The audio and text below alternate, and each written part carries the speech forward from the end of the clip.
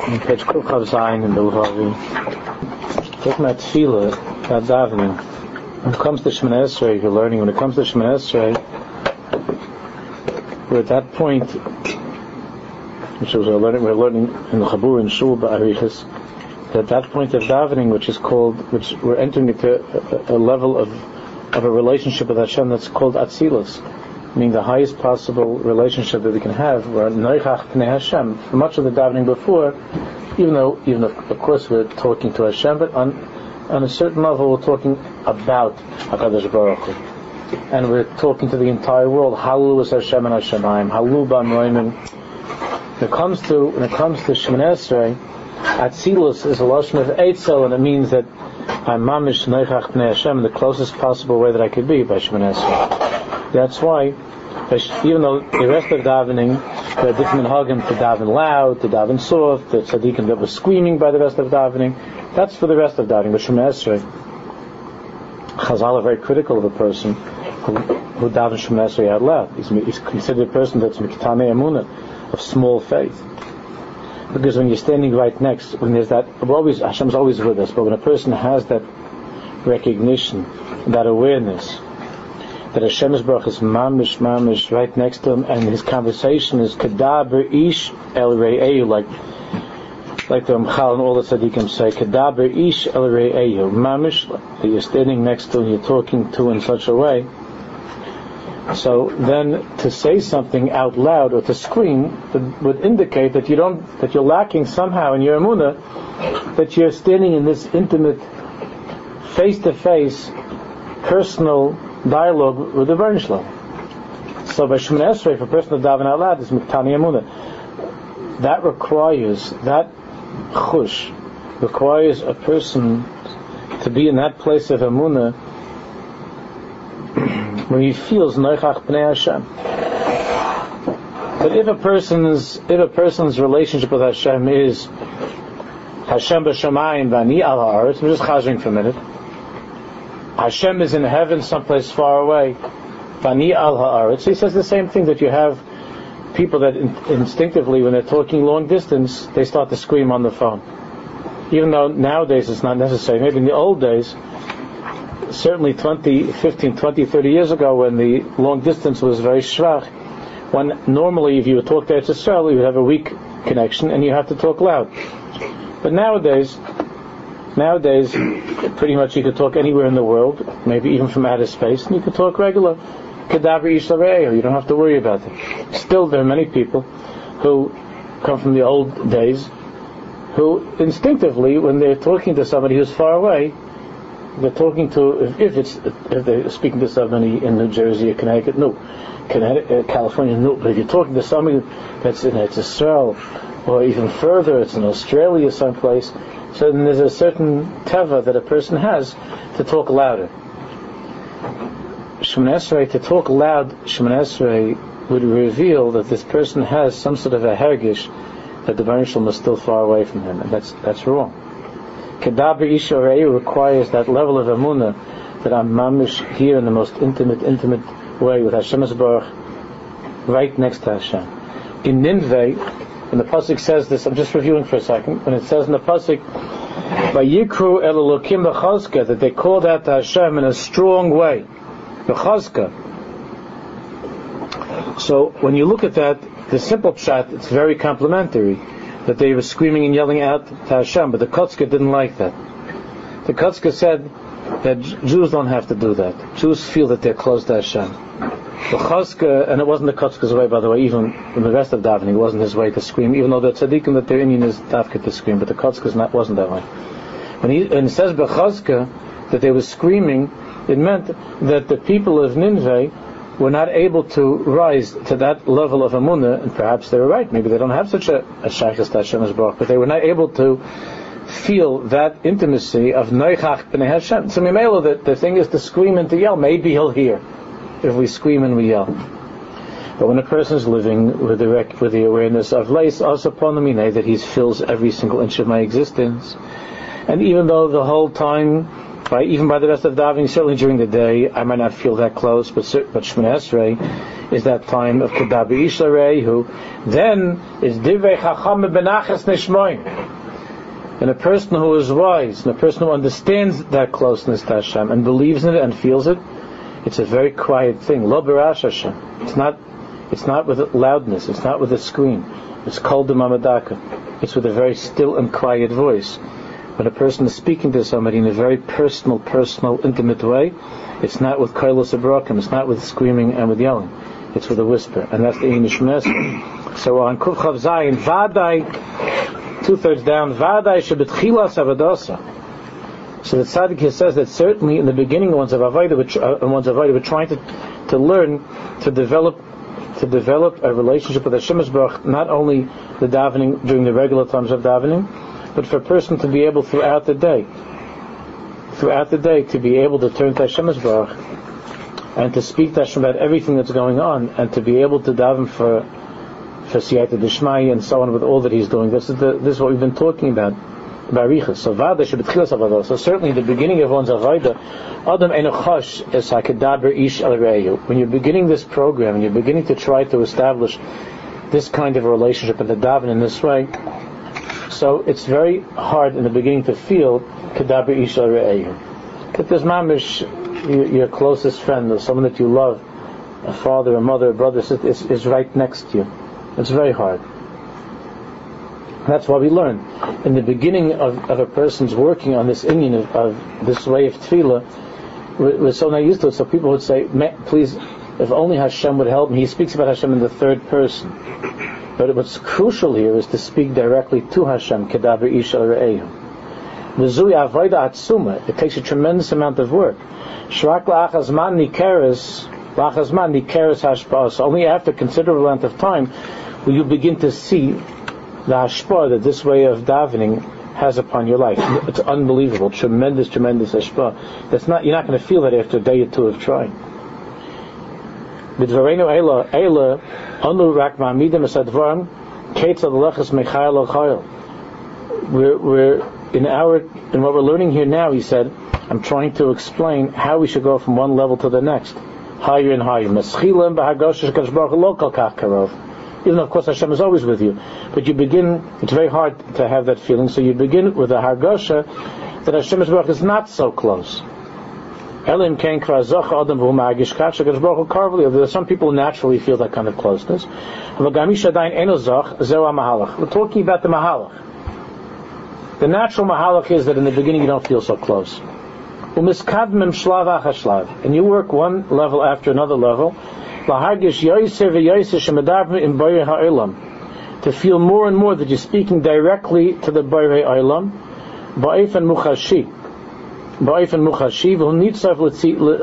and he's right here mamish next to you. If a person doesn't feel that way, in one of his other svarim, in the second chelik, no, this is the second chelik. In the fourth chelik, he gives a mashal, also using the telephone, where a person, he says, it used to be that you could mail a person a letter. That was a chiddush. Then there came up a telephone, a big chiddush. Now there's something you can leave a message. So he gives a mashal. Imagine your father is going away to Chutz La'aretz, far away, and he said, don't worry, he leaves you his phone number, and you can call him on that phone number. And if I'm not there, then leave me a message. So he leaves a message, and his father doesn't call back.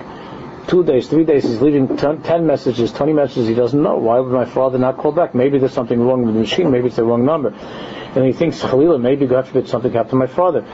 Maybe Ein Li Abba. Could be that. I no longer have a father, God forbid.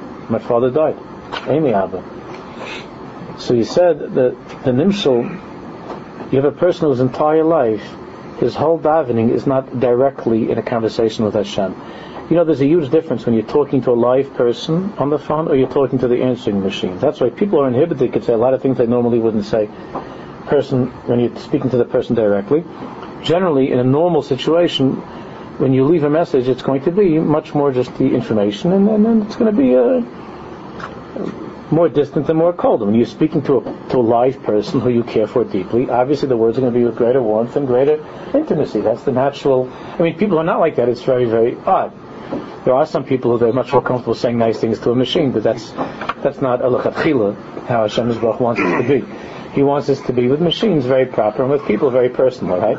So you have a person whose whole davening, his whole life, is a bechina of leaving a message for God on a machine. Because what happens, you leave a message. In other words, you speak about God and you're talking and you leave certain things. For instance, saying Shemoneh Esrei, you leave a message. I need das, I need slicha mechila, I need tshuva, I need Yerushalayim, I need kibbutz golius, I need shalom, right? And you leave, and it goes, except you never get a thing that says, like sometimes you get cut off with the machine. Here it just leaves you what you need, and you leave. So you daven, your whole davening, and how's your davening? Your davening is, you're not speaking panim el panim. It's not noichach b'nei Hashem. It's not kedab b'yisraelu. It's basically like leaving a message. I need refuahs and yeshuas and slicha and mechila and Yerushalayim, kibbutz golius, sim shalom. All the alagita zacha. You need all of those things, and then shkoich, and you take your 3 steps back, and you hope it worked. Now you see that a person sees that you're not getting any. Nobody ever got a call back, right? Because normally, when it works, the way it works with messages, you leave a message and you hope that somebody will call you back. So we're leaving messages like this. If this is how we daven, then we're leaving messages like this for 20, 30, 40, 50, 60 years leaving messages. Not once did he give you a return call. So a person gets disheartened. Usually by the time you're 7, 8 years old, you already feel a chalisas adas, and then you begin to either come to the conclusion that there's something wrong with the line. I got the wrong number. And maybe I'm supposed to be davening Nusach Svar, I'm davening Ashkenaz. And maybe I'm supposed to be saying a sof and I say a tov. Or maybe I did so many averis and I caused the lines to get messed up. I don't have a good hookup. There's something I messed up because I did an aver. I talk Lashon Hara, because I talk Lashon Hara, now it caused some static on my line with davening. All these svaras. In an extreme situation, a person can come to the conclusion, Ein Abba, God forbid. Maybe there's nobody there at the other end. I'm davening like this for years. I'm asking for these. I don't know. Could be Ein Abba, could be Chalil. There's no father, right?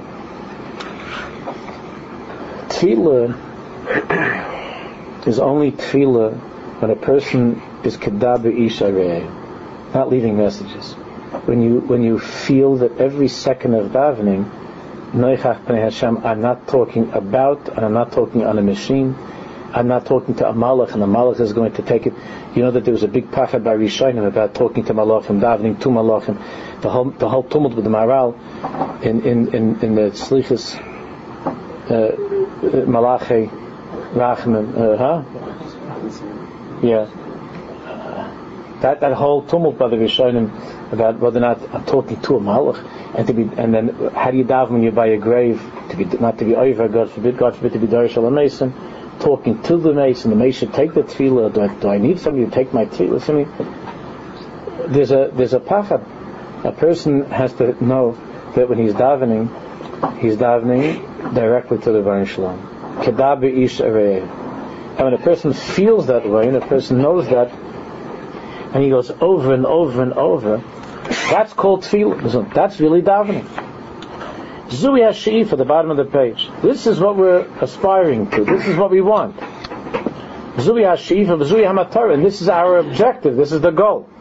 L'chya Yisem Rebbeinu Shalom Gam Kan. Not the Rebbeinu Shalom is far off someplace, long distant, somewhere. L'chya Yisem Rebbeinu Shalom Gam Kan B'Olam Hazeh. To live with the Rebbeinu Shalom in this world, mamish. That's what Yaakov Avinu was davening. V'haya Hashem Lila Elokim. All of those bakoshes, Nosam Lechem Lechel Beged Lil Baish. What does it mean, Nosam Lechem Lechel Beged Lil Baish? Yaakov Avinu didn't believe that the Rebbeinu Shalom was the one that takes care of Parnasa. The Rebbeinu Shalom is not he didn't know the Rebbeinu Shalom was the one that gives you food and gives you clothing. He has to say to Hashem, Nosam Lechem Lechel Beged Lil Baish. It means, Rebbeinu Shalom, help me to feel that every single second that I'm eating, that I should feel that you're the one that's putting the food into my mouth. Every single second that I have a shirt on my back, I should feel that you're the one that buttoned the shirt, that gave me the shirt and buttoned the shirt. That's what it means. Because in the cholam of Sulam Mutzav Arza Reish Megia Shemaima, there is this part of the ladder that's in Shemayim, and a person sometimes forgets, and he thinks that the Rebbeinu Shalom is someplace away, and it's not Mutzav Arza. That he's mamish here with me in this place. And the sheaf of a Jew has to be that hergish, that chush of what Mutzav Arza. but the Baruch Shalom is with me here every single second. Kasha Zoicha Es Halach L'fnei Hashem Ba'atzos HaChayim. Doesn't mean after you die. I mean, of course, the Midrashim will talk about Atzos HaChaim also after you die. But the simple pshat, Es Halach L'fnei Hashem Ba'atzos HaChayim, means I want to be able to walk together with Hashem Ba'atzos HaChayim in the land of the living while I'm alive. Not just after I die. There isn't one of us that's sitting here that doesn't plan at some point during our lifetimes to feel a connection to Hashem. Everyone's expecting that. We just think it's going to happen because somebody told us when we were kids that if you keep on doing mitzvahs, then you'll feel close to God. And we're all wondering, like, when does that happen? So then it's scary if you ask somebody that already is 75, 80, well, mister, you've been keeping mitzvahs for 75, 80 years. How close do you feel to the Baruch Shalom? He tells you, no, I'm expecting it any day now. So you get very, very nervous about that. But everybody wants to leave the world having experienced Kivas Elokim, as Halach L'fnei Hashem Ba'atzos HaChayim. David Melech said, as Halach L'fnei Hashem Ba'atzos HaChayim. Not just after I die. Besides that, after you die, depending upon the Kivas Hashem that you had in this world, that's the Kivas Hashem you're going to have in the next world. It's not like all of a sudden Kivas Elokim in the next world. If you lived with the Baruch Shalom in this world, then you'll recognize him in the next world. Otherwise, like it says in the Salonim Esfarim, you could sit in the Gan Eden because you're a good guy, you didn't do any affairs, you did mitzvahs. So you could sit in Gan Eden, he says, like a shtick holz, like a piece of wood. It's chaval to be a piece of furniture in Eilam Haba. In other words, they don't keep you out of the place because you're a good guy. You're allowed in. You get a ticket. You come in, but you sit like a piece of furniture. That's chaval. Why? Because you didn't have any relationship with the Baruch Shalom Ba'atzos HaChayim. Only those who are in the Bechina of Halach L'fnei Hashem Ba'atzos HaChayim will understand, will feel the unbelievable tamid of Zeh Hashem Kivinu Lai. This is Hashem. My whole life I was talking to and living with, and Zeh Hashem, and then after 120, a lot of the coverings are taken away, and the person says, oh, this is the Zeh Hashem Kivinu Lai. But if your whole life you're not in that way of Zeh Hashem Kivinu Lai, then after 120, that's what the tzaddikim say. Then you sit in Gan Eden because you're a good guy. You didn't do a vase, you did mitzvahs, they put you into a good place, but you sit there and you're waiting for the program to begin. Like, what's going on over here? What's going on? You don't have a tchusha, a feeling of closeness. Even in the next world could be such a thing, God forbid, where a person doesn't feel the oinig, the tanig of closeness to Hashem. So every single one of us is hoping that we're going to be on this level what David Melech was talking about, that as Halach L'fnei Hashem Ba'atzos HaChayim. And it's said that that's like one of the most, that's a popular name for like a cemetery, Atzos HaChayim. They always give like names like that, like cheerful names for depressing places. So Atzos HaChayim. And we have even in our tradition, by the Ashkenazim, it's from the Kadmanim. It comes from the Rishonim to call Eretz HaChayim, to call a cemetery a place of those who are living. But David Melech, the pshat in the pasuk is Halach L'fnei Hashem Ba'atzos HaChayim means not after 120. It means in this world, as Halach L'fnei Hashem, to live a life which is as Halach L'fnei Hashem Ba'atzos HaChayim. When a person is zoicha to be attached to Hashem, those of you who are attached to Hashem, that's what it means to really live. To really live means a life of closeness to Hashem. That's what it means to really live. Without that, it's not called Atzos HaChayim. Even though you could say this person is living it up, and he's got every single day of his life, he's got another party, he's got another this, he's got another $1 million, he's got another house, another trip, and he says he's living it up. But that's not called a life without Atam Adveikim B'Shem Elokeichem. The Torah says Atam Adveikim B'Shem Elokeichem Chayim Kol Chamayom. If you're not dovek to Hashem, it's not called being alive. It's not, you haven't experienced being alive unless it's a life of Kivas Hashem. So all of these things that, like, you haven't lived yet, like they have an advertisement, like if you didn't go to the Bahamas, you haven't lived yet. Is that? And people say to the guy, says to his wife, I'm nervous that we haven't lived yet. So I think we should try to live, and have to go to the Bahamas, and there we're going to live. There's only one way that a Jew can live.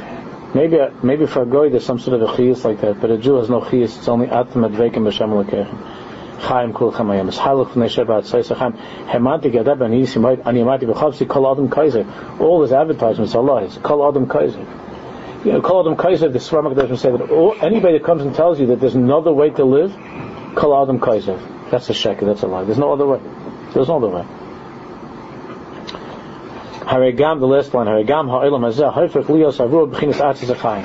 You don't have to wait till you die. This world is already an Atzis Achayim, the land of the living. Mitoch, next page. Kuf Chafes. Mitoch Kaf.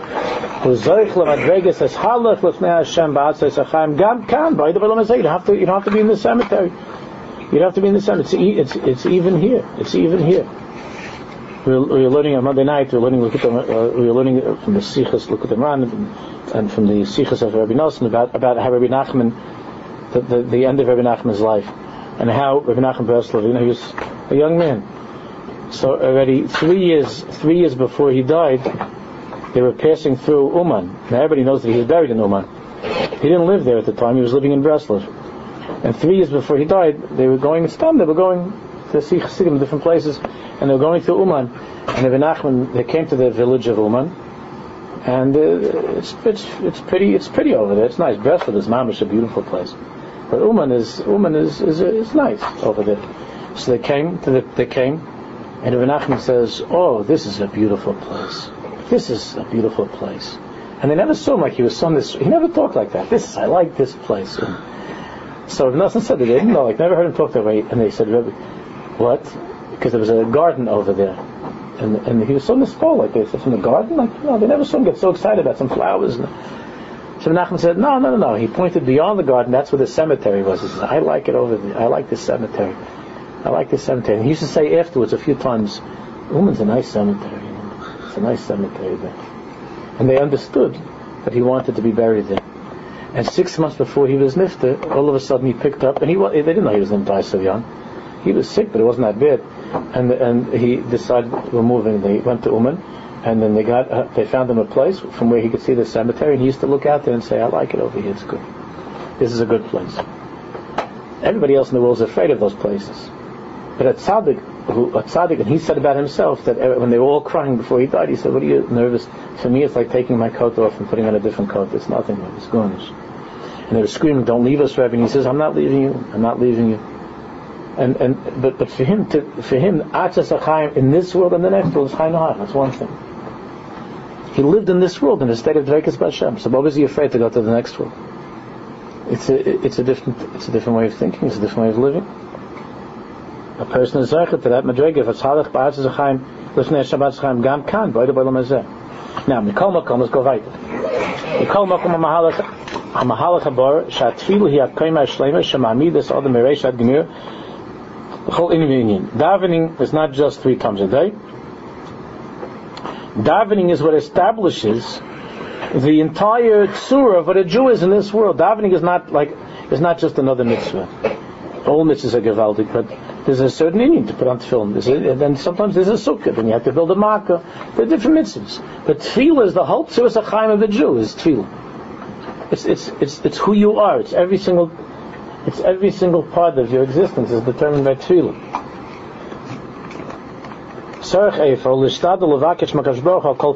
Therefore, it's not just 3 times a day, or to daven, or sometimes in the middle of the day when there's something really big, or something very, very important that's taking place. But it means I call prat, because that's the tzur of a Jew, is that a Jew is a davener.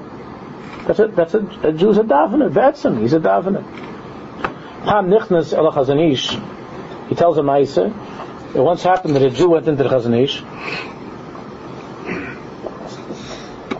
in nalayim kruos, with torn shoes. This Yid had shoes that were torn. Because Shalai said Chazon Ish madu and kana nalayim.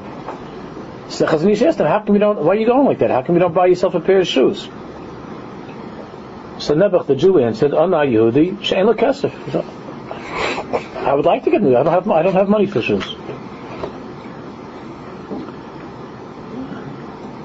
So nowadays you would say, why don't you use your credit card? What's the matter with you?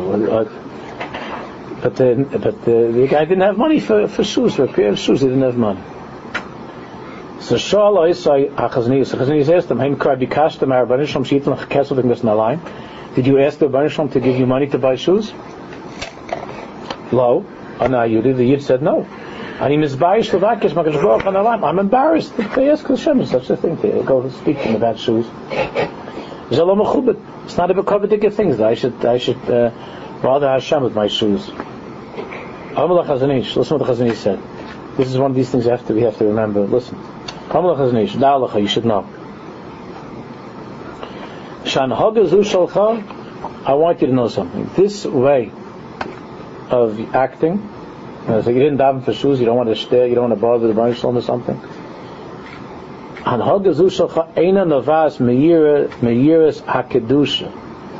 You should know that it sounds like what you're saying is you have such derech eretz to Hashem's Baruch, and you have such yiras shamayim because of His holiness. Because Hashem's holiness, you don't want.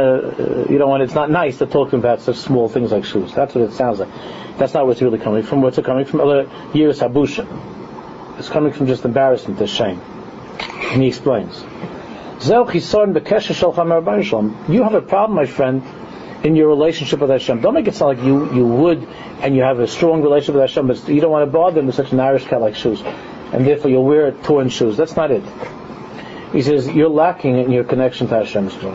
There's something missing in your connection. If you would truly feel that the Baruch Shalom is your Father, and He's here with you in the room, you would not feel embarrassed to ask Him for shoes. When you were a kid, and your shoes were torn, you weren't embarrassed. You didn't feel it was beneath your father. You weren't embarrassed to ask your father that he should buy you new shoes.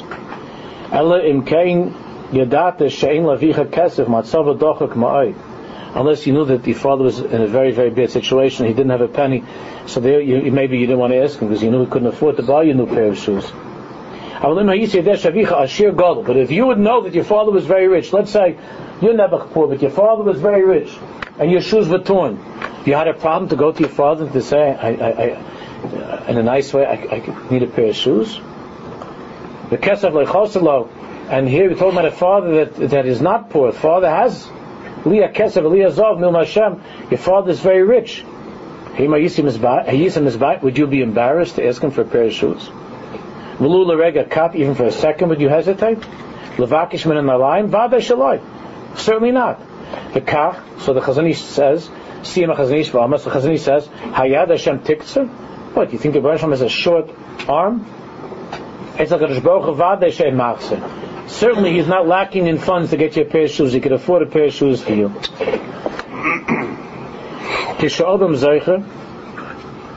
Page Kuf Chav Tes. If you be'emes feel that the Baruch Shalom is there with you, and He's your Father, and He loves you, and He's concerned about every single thing, just like your Father cares about every single thing in your life. But there's nothing too small to ask your Father. Adarabah. The Father has nachas when He sees that the Son comes to Him and doesn't go someplace else. The Father has nachas in that.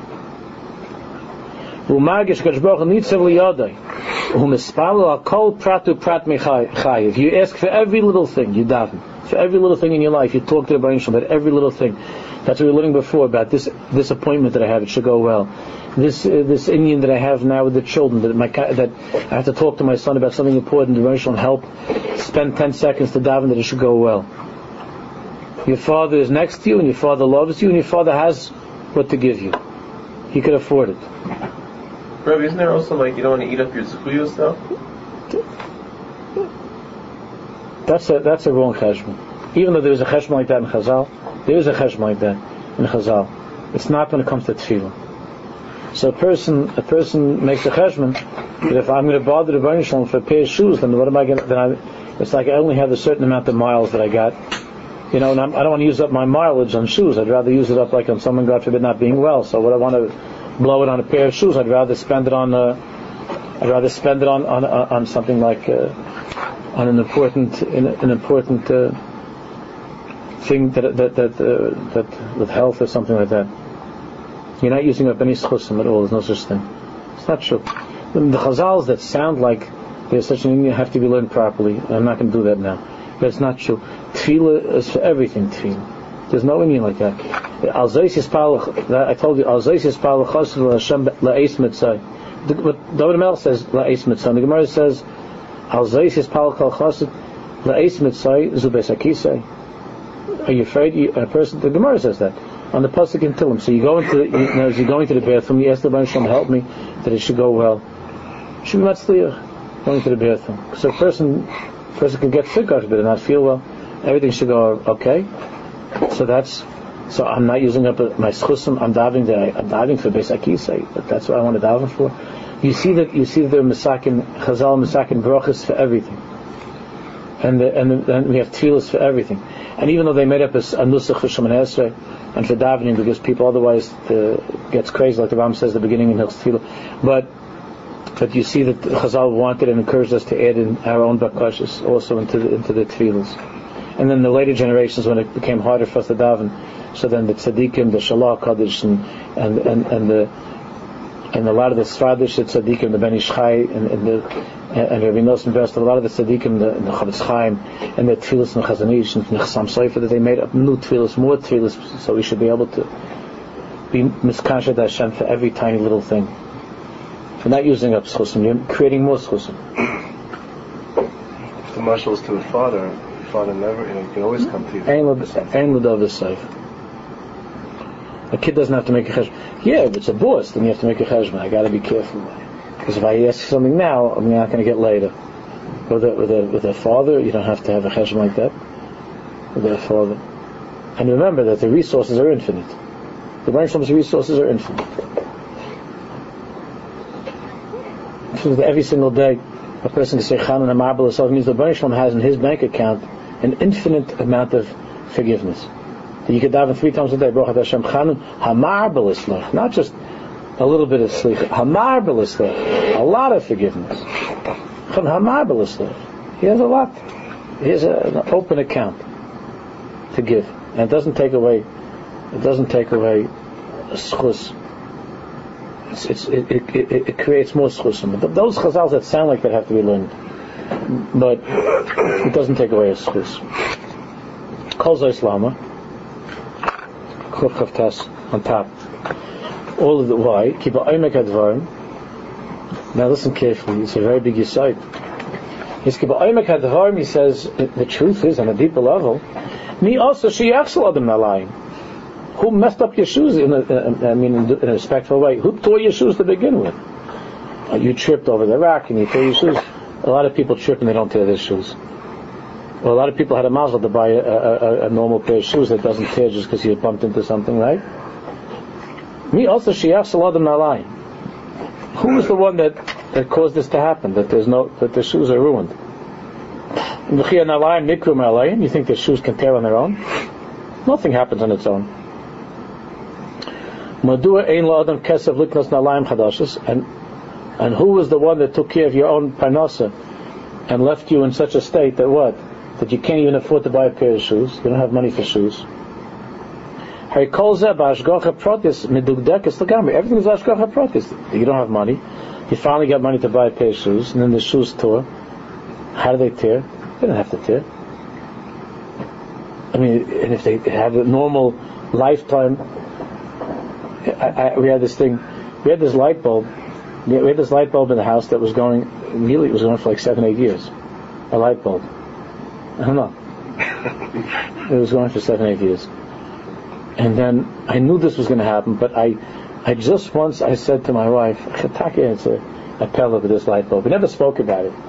There was this light bulb going down to the basement. It's a pella, that light bulb goes down to the basement. It was like 7-8 years. I never changed it. It wasn't one of those fancy like $40 bulbs. It was a regular light bulb.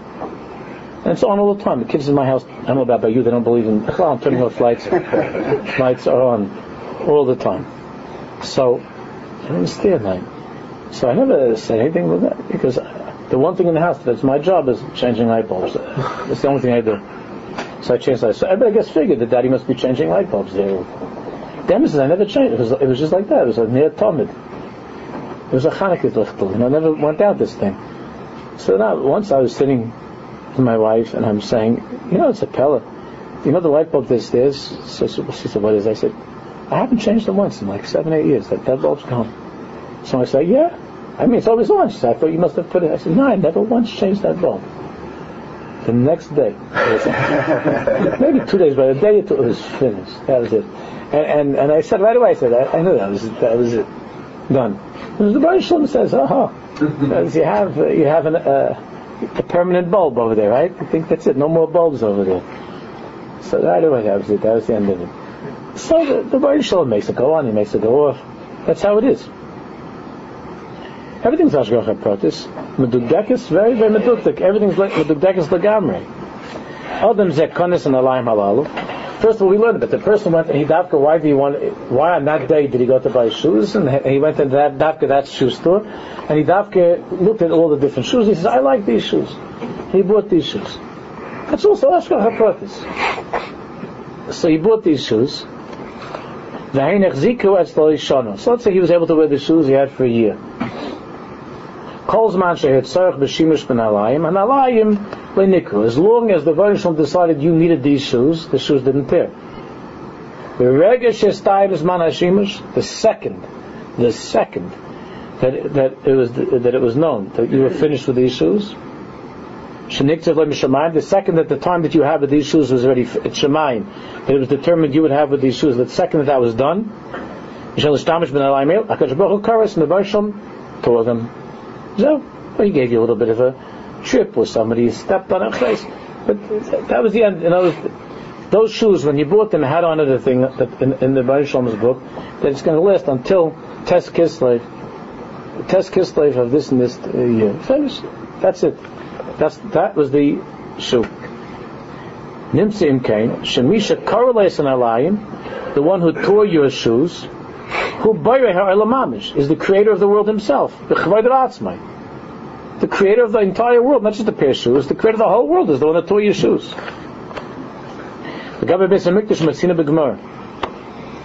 Now, the Gemara tells us that by the Beis Hamikdash, ki tzeitzei each eish umotza koitza teitza me'atzma shalom yishalom amavias abeir. Okay, so the sugi in Bava Kama about if somebody is responsible, that this fire is your responsibility, that you set this fire, and now it went ahead and it was burning other things, beseder.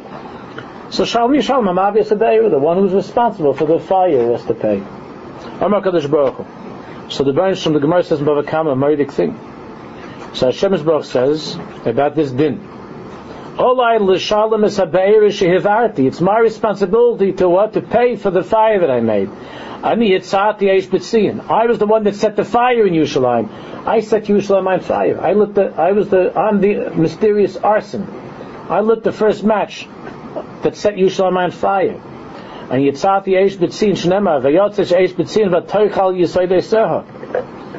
That Hashem lit a flame in Sion. It was our Averis and was all the Hashem was the one that lit Yerushalayim.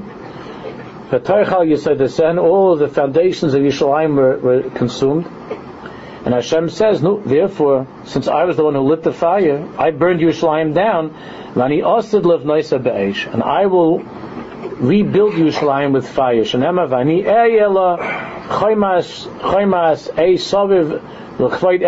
We say in Mincha Tisha B'Av.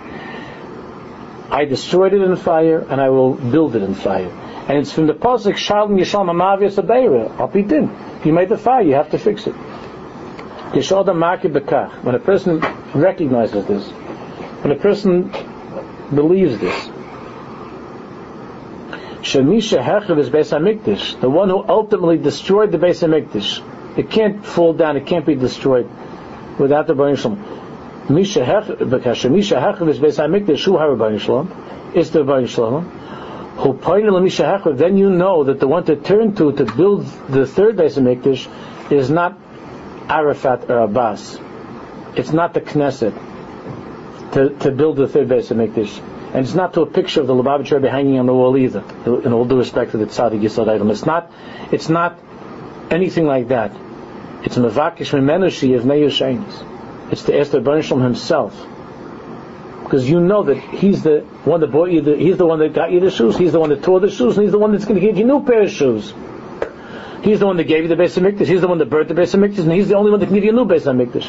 when you know that and you believe that 1,000,000%, when you ask Him for things, you ask with crying and with begging, not to make a list on the answering machine, like God forbid, like it's your Hanukkah shopping list, and you leave a message like you do on the on the website for Toys R Us, put in something Toys R Us, you put for the Baruch Shalom, you put it, and you should give you for Hanukkah, because really somebody else takes care of that. But when it comes to your boss says, and when it comes to getting money from your boss, so then you come with tefillas and tachanunim. Oh, your Royal Highness the boss, please, I did such a good job this year. Can you give me, a bonus, a better bonus for the holidays, please? I beg of you. I'm shivchi kamayim libech. When it comes to your boss, because you think that he's the one that got you the job, and he's the one that pays you the money, and he's the one that's going to give you the bonus. And all of your tefillas and bakashas are to him. But that day when you're diving to the Baruch Shalom, you're yawning while you're saying the same bracha Pnei Adon Sabeinu Tevah Rosh Hashanah Kashon Tevah Ki Kel Tevah Atu Meitiv Baruch Hashanah. You said that like you were looking at your watch, you were yawning, you don't even remember you said it. You finished the bracha. You said, did I say that? I don't know if I said it. But you don't have that with the boss. With the boss, it's the same bracha Al Pnei Adon Sabeinu Mituvah Baruch Shnaseinu. This should be a good year. Kashon Matayvus the bracha. Last year was a good year. It should be a better year. The firm made more money this year. How do you daven? How do you talk to people? Who's the one that's giving it to you? Who's the one that built the Beis Hamikdash? Who's the one that destroyed it? Who gave you your shoes? Who took away your shoes? Who's going to give you a new pair of shoes? It all comes out in davening.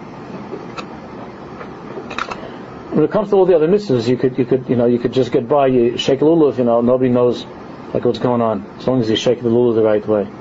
You sit in the sukkah, you blow the shofar, okay, all that stuff. And it's sichas kavanah, and sichas kavanah. But when it comes to tefillah, the whole inyan is that the avodah shebelev of tefillah is the test to know whether or not you believe in Him, and whether you believe in Hashgacha Pratis Mamish. That's davening. Davening you can't fake. I mean, you could fake the whole world, but you can't fake yourself. Davening. Nobody has any. Everybody knows where he's holding in his davening, where he stands with his davening. There's no mystery there. So this is not only when it comes to the Beis Hamikdash that the Baruch Shalom built it, he burned it, and he builds it again. It's everything in each of our lives. Everything in life. It's not just a big thing like the Beis Hamikdash. It's everything in life. If a person would apply this and understand, when your shoes tear, it's the Creator. The same way it says he set Yerushalayim on fire. The same way he tore my shoes.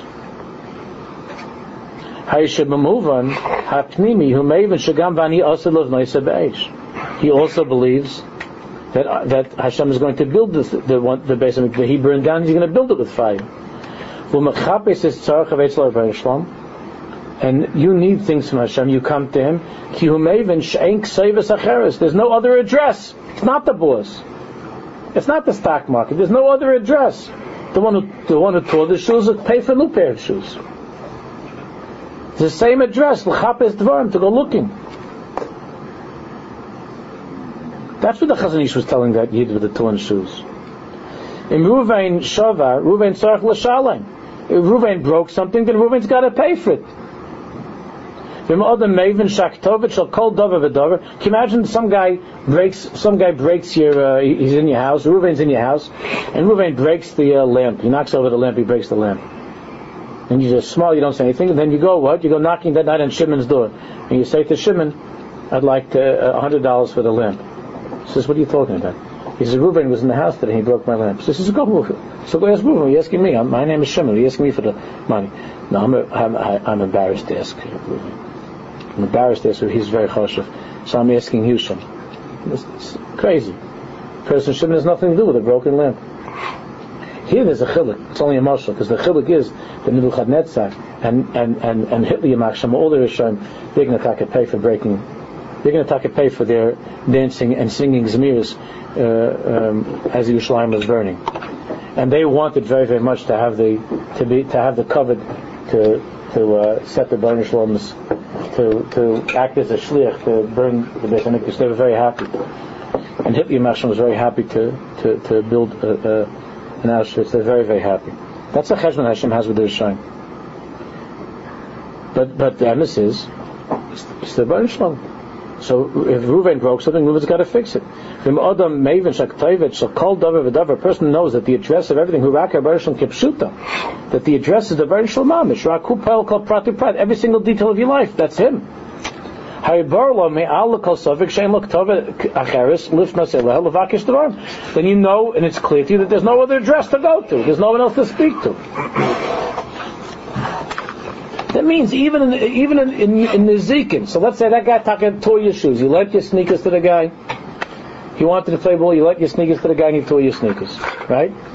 Like I told you, I'm still in pain over the baseball glove. I told you that nice. That was in shul. Sure. Yeah. So I had a glove. I have to share this with you also. I had a glove that I had from the time that I was like 16 years old. Now I'm a lefty. It's not so precious, you know, a glove. And this was such a glove that it was worked in over years and years and years that I didn't have to do anything. The ball would just go into it. I never had to worry with the glove. Low down enough or high enough. I just had to go in the right direction with the glove, and it was like a vacuum. It was gewaldig. So I was playing ball, and I was already married, a few years, and there was a guy from Yeshiva Bacher. Yeshiva Bacher said, he was also a lefty. So Yeshiva Bacher said, could I borrow your glove? Not during the game, because I was leaving. He wanted to play. So Yeshiva Bacher asked me, could I borrow your glove? So what am I going to tell him? I sound like an idiot to say, you don't know this. I love this more than my children. I didn't say anything. I just said, okay. So where are you in yeshiva? He told me which yeshiva is in. Okay, beside.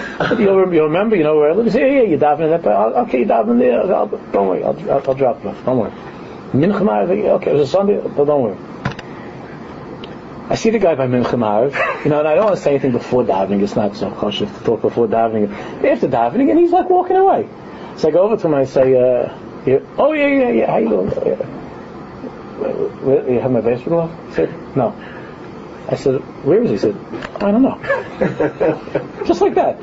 I said, he said, what do you mean? He said, no, I left it there. No, I forgot. And I went back a little later. I don't know. That was like, he didn't say he was sorry, nothing. He said, I don't know. So this was like, so I want to take it to the I didn't say anything. I didn't take him anyway. I didn't say anything. I came home and I said to my wife, "Guys, how Russia that this guy my baseball glove and he didn't. He would have said something. I don't know. No, like that. So in the Zikin, in Shulchan Aruch, I could take the guy to the entire right. And and then the Bezdin will have to go through what the Shaila and how to deal with it. But so then, how does that fit? Why didn't they just say? No, why didn't this bracha just tell me? Well, the Baruch Shalom gave you your glove, and the Baruch Shalom took your glove. You have right? You have a timer.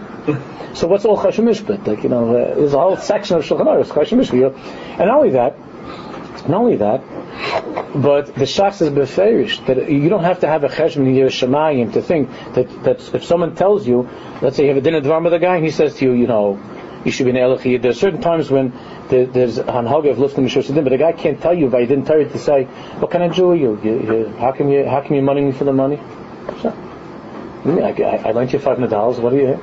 Yeah, I'm not talking halvas or something, but I'm saying, let's say a guy damaged something of yours. He can't tell you. The Shach says they come to the cheshbon to say, boy, you don't have your shemayim, you'd be moichel Yid. You can make me pay $500. You don't have to do that. You can say, listen, tell that to the Bezdin, go to the entire. And there's nothing wrong. The only thing that the Shach says, if you have some Jews, but Gemara says that he comes from Sheva Dunk, because he's always taking people to din tires. Right? You have people like that. Where I grew up in my neighborhood, where I grew up in Queens, there was a Yid that he was always suing. He was always suing people. He was a Yid. You know what happened? He was a bit of a shikah, this guy. He used to drink a lot afterwards by the tikkun, a yatzai. But he was a funny guy. He's not alive anymore. But this guy he didn't have a car. He was a strange guy. He used to ask people for lifts. And he used to open the door of the car and fall out. And he would sue you. He'd sue you. So he would take people that were like no, that didn't know, like other people, and other people say, be careful, don't give him a lift.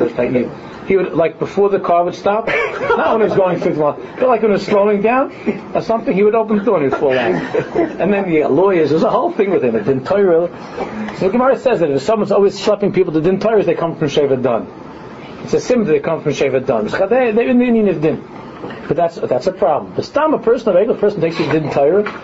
So what's the pshat? Why can't the guy just say, listen, the Baruch Shalom gave you the glove, he took the glove. Hashem knows not Hashem lokach, Hashem mevar. You can't say that. That's not a cheshbon. He has a cheshbon klapi shmai, just like Nebuchadnezzar and the Rishonim have a cheshbon of being responsible for their actions. That's not our Indian now. But how do I deal with the disappointment of losing my glove? That's my cheshbon, right? Like we always tell the kids, what happens to you is not up to you what happens to you, but the only thing that's up to you is how do you deal with it? What's your attitude? What's your response? Somebody yelled at you, somebody said something to you that you don't like, the teacher made you feel bad or something. That's the teacher's bechira, and you can't prevent that from happening in life. Things happen like that.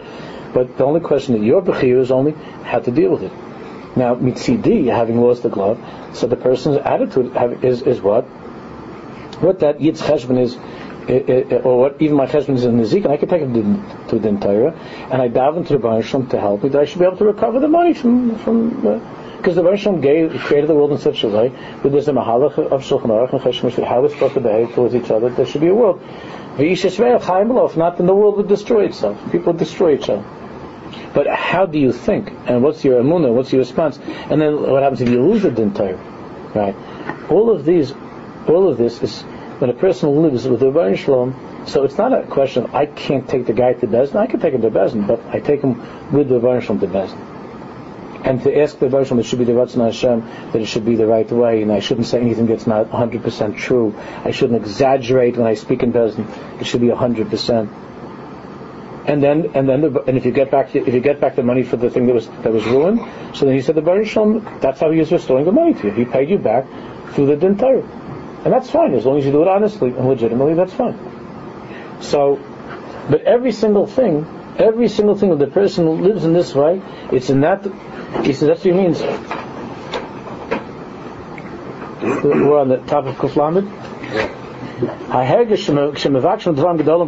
So that guy came into the Chazanish and he felt, I'm not going to ask Hashem for shoes, But the guy certainly that Yid wouldn't hesitate to ask for something. God forbid, if someone was sick, he wouldn't hesitate, or anything, a big amount of money, he would certainly ask. I'm not going to bother him with shoes. So he explains that hergish that a person has, that you only ask for big things, and not for little things. Where does that come from? That's what the Chazanish was telling the Yid. It's not a tzidkis. It's you're lacking something in your feeling and your emunah of Hashgacha Pratis. In feeling it, you believe in it, but feeling Hashgacha Pratis. That's my father. He has the money, and he is responsible for this. He told the shoes, like he pays for shoes. Davening and having the correct understanding and awareness of what Hashgacha Pratis means depends one on the other. You'll be a big davener if you have a big belief in Hashgacha Pratis. If your belief in Hashgacha Pratis is real and healthy and normal, your davening is with your father every second. And he's the Baal Dover, he's the Baal Abbas. So the Hashgacha Pratis, your belief in Hashgacha Pratis is going to determine what kind of davener you are. If your belief in Hashgacha Pratis is weak, or Hashem is someplace in Australia and it's a broken line, it's a bad connection, so then of course your tefillah is not. But if you believe that He's with you and every single thing is from Him, then your tefillah is going to be a lebedik tefillah. Kedaba isha re'ayu. That you're speaking to Him, He's right next to you, you're talking to Him.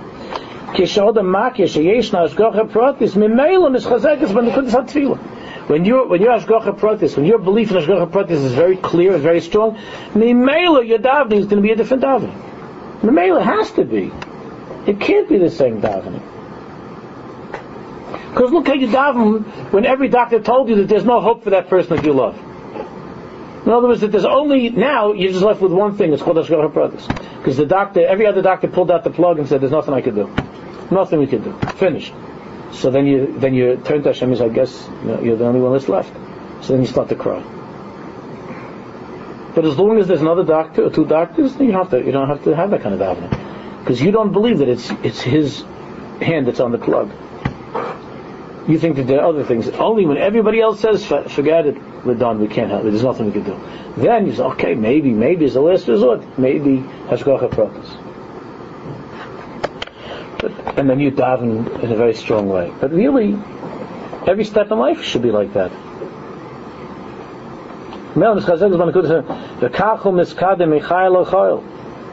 This is how you strengthen your davening.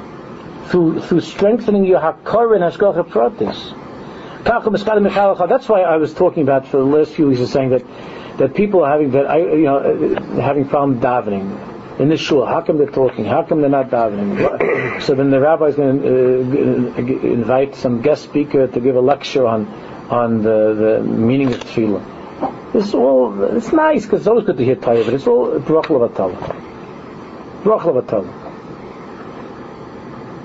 It's not it. When a person doesn't believe in the Rebbeinu Shalom, then you could stand over him day and night, tell him that he shouldn't talk about davening. Why don't you daven? Daven more hard. It's like he doesn't believe in the Rebbeinu Shalom. Of course, he'll tell you he believes in Hashem. He doesn't believe that he's here with me this second, and that my next step in life, my next breath, is from him. Otherwise, you don't have to stand there like for little kids. You'd be embarrassed if your children would be in that situation. It'd look so silly. They'd show you a movie of what looks like Shabbos in the shul. If it was your kid, you would stop them across their face. Right? But it's embarrassing. So what's the matter with you? How come you standing there in shul like that?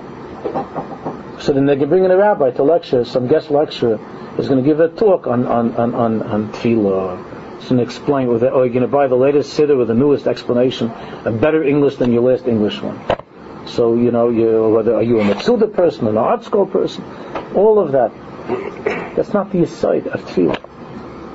How Babis and Zaydis daven better, and they didn't have art school, and they didn't always have a Yiddish tight either. But they said those things, but they felt that the Rebbeinu Shalom was in the room with them.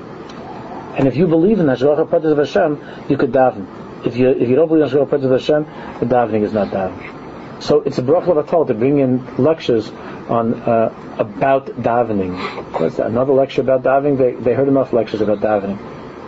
You have to come in there and scream to them and show them the Rebbeinu Shalom is in the room with them. Show them the Rebbeinu Shalom is in the room. That's what these Sfarim do. That's what you have to learn. To come to that place where you feel the Rebbeinu Shalom is in the room with you. Nobody in shul would act the way that they do if they thought the Rebbeinu Shalom is standing in the room there. How could you act that way? Would any person in his right mind, the Rebbeinu Shalom is right next to you, would any person in his right mind give like a Hashem an elbow in the stomach and say, let's continue that discussion of that stock, of that ball game, or of that pretty lady in the office? Chas v'shalom. Would anybody ever do that? Nobody would do that. But the Teretz is the Rebbeinu Shalom is not here. Where is he? Elokim b'shamayim v'ani al ha'aretz. Somewhere over the rainbow. So then Shemona Esrei, you be quiet and you put down your list. Slachlon, or this, that. You put your list, you press the button, send. Get me. But there's no Rebbeinu Shalom with you in your life. That's why. The more you begin to get into this habit, how do you strengthen your belief in Hashgacha Pratis? You force yourself this method of davening for every little thing, talking to Hashem for everything. Then you begin to feel that everything is Him, everything depends on Him. So you can't daven without Hashgacha Pratis, but in order to strengthen Hashgacha Pratis, daven all the time for everything. And that's how you're going to bring the belief of Hashgacha Pratis deep into your heart by living that way with everything with the tefillah. We have a lot more to do.